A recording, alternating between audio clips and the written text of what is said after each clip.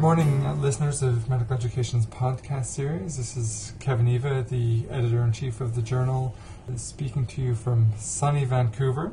The fact that it's such a beautiful day here makes it a bit difficult, I suppose, to talk about the topic that I'm going to be speaking about this morning, which is one of burnout.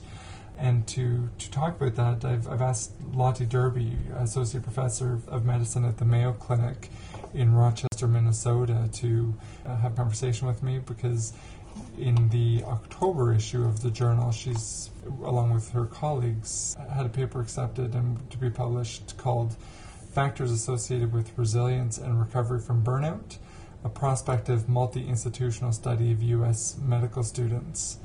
Lottie, I guess the first thing I might say to you is that it does seem perhaps ironic that burnout is such a difficult topic to become aware of and to talk about, that perhaps that's the reason it's becoming such a hot issue in the field, as we've gotten a number of papers submitted with people trying to better understand these issues. Can you say something about why you think this is becoming such a priority for the medical education community?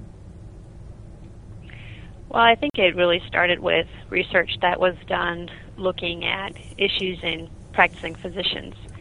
And research done by others showed a high prevalence of distress in physicians in practice, and that this distress was adversely impacting quality of care that they were delivering to their patients. So that really got a buzz started about, well, what's the cause for all this distress, and when does this distress start? And I think that's caused many of us in medical education research to look at the prevalence of distress and factors causing distress, not only in faculty who are already in practice, but in trainees, such as in our residents and in our medical students, to really get a better understanding of, where is this starting and why is this happening, and ultimately what should we do about it, so that once our trainees graduate and are out in practice, they're not only competent with respect to their knowledge and their skills, but they're also equipped with the skills they need to really be resilient and have a productive career, to be in practice for many years and be happy in that practice and deliver really outstanding care.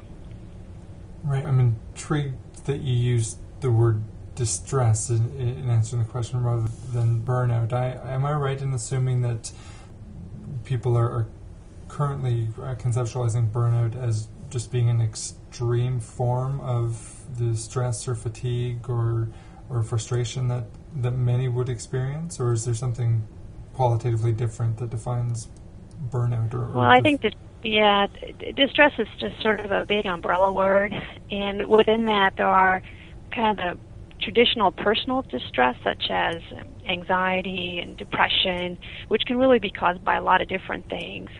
But within that umbrella, there's also more this concept of professional distress, and that's what we think of when we talk about burnout. So it's distress that's really caused by work-related factors. And I think that's, where the emphasis has been lately, is looking at the issue of burnout per se. But clearly, there's lots of other forms of distress that are affecting trainees and physicians in practice that are also having serious consequences.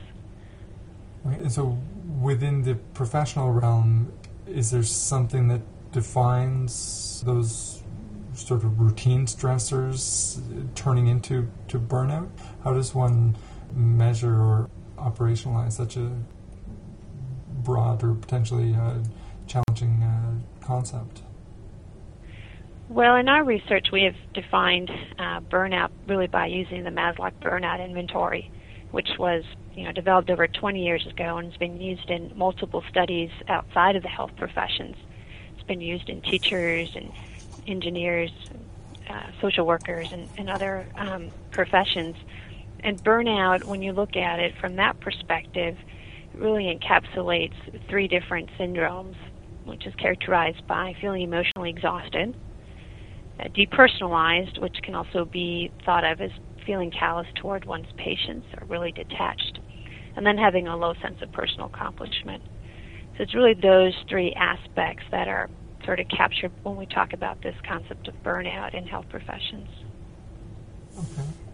As I alluded to at the start of this conversation, I'm often asked, given my editorial role, what seem to be the hot topics in the field these days, and we've received a large number of papers on this very issue. It's clearly something that's coming to the forefront.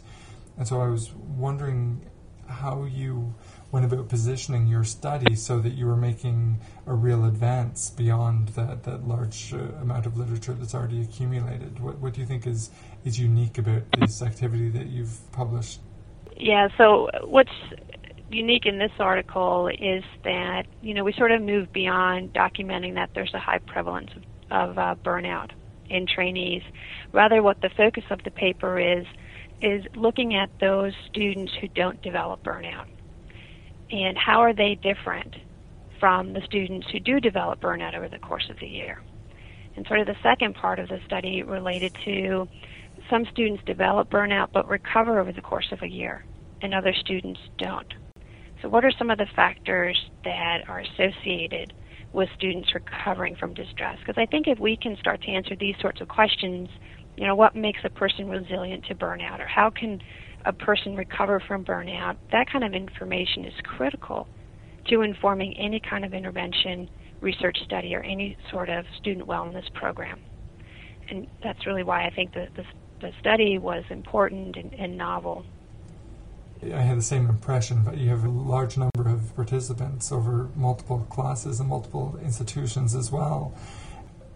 Without asking you to try and recreate the entire paper on the fly, given that we are a little bit time limited in these podcasts, what would you say are the highlights of those factors that you've been able to identify in this research that you think others should know about?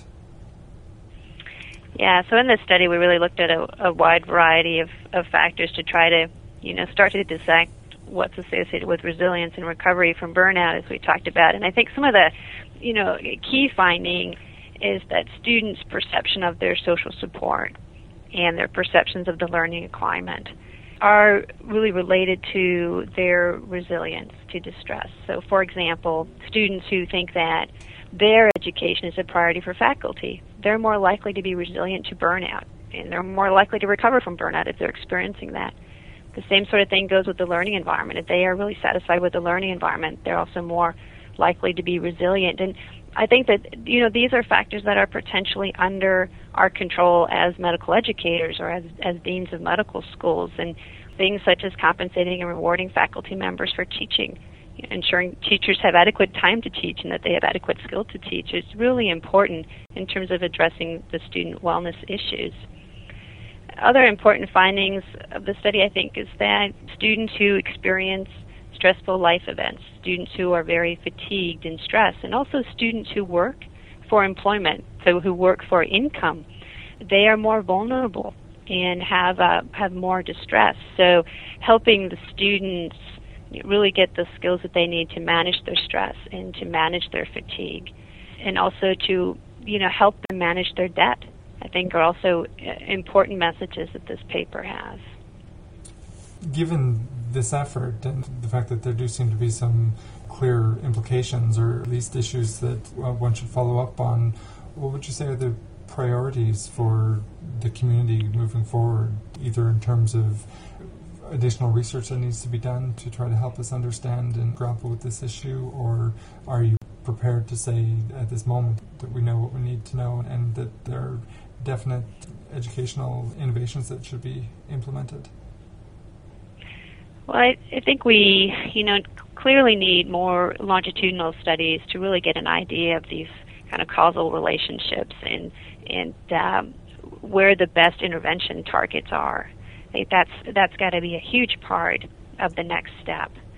And then I think there is probably some lower hanging fruits in terms of where to go with our student wellness programs. Clearly these need to be well thought out, evidence-based programs that have to be evaluated. In the United States, the LCME requires that all schools have a student wellness program, but unfortunately very little research has been done to inform what should be in these wellness programs. And until we have that kind of research, it's going to be hard to get resources allocated to these programs in ways that really makes them effective. So I think further research really needs to be focused on intervention programs that can be disseminated to other institutions and hopefully across the globe, and also more of these longitudinal studies to help us figure out what should be the target for our intervention programs. Okay. I think those are really some of the key next steps. It sounds perfectly reasonable to me. I'm going to wrap things up there, and thank you for your time. Again, I've been speaking with Lottie Derby, Associate Professor of Medicine at the Mayo Clinic. Her paper on burnout factors associated with resilience and recovery from burnout will be published in Medical Education in October, and I would highly recommend it. Thanks, Lottie. I wish you the best of luck with your continued efforts in this domain. Thanks a lot. It was a pleasure talking to you.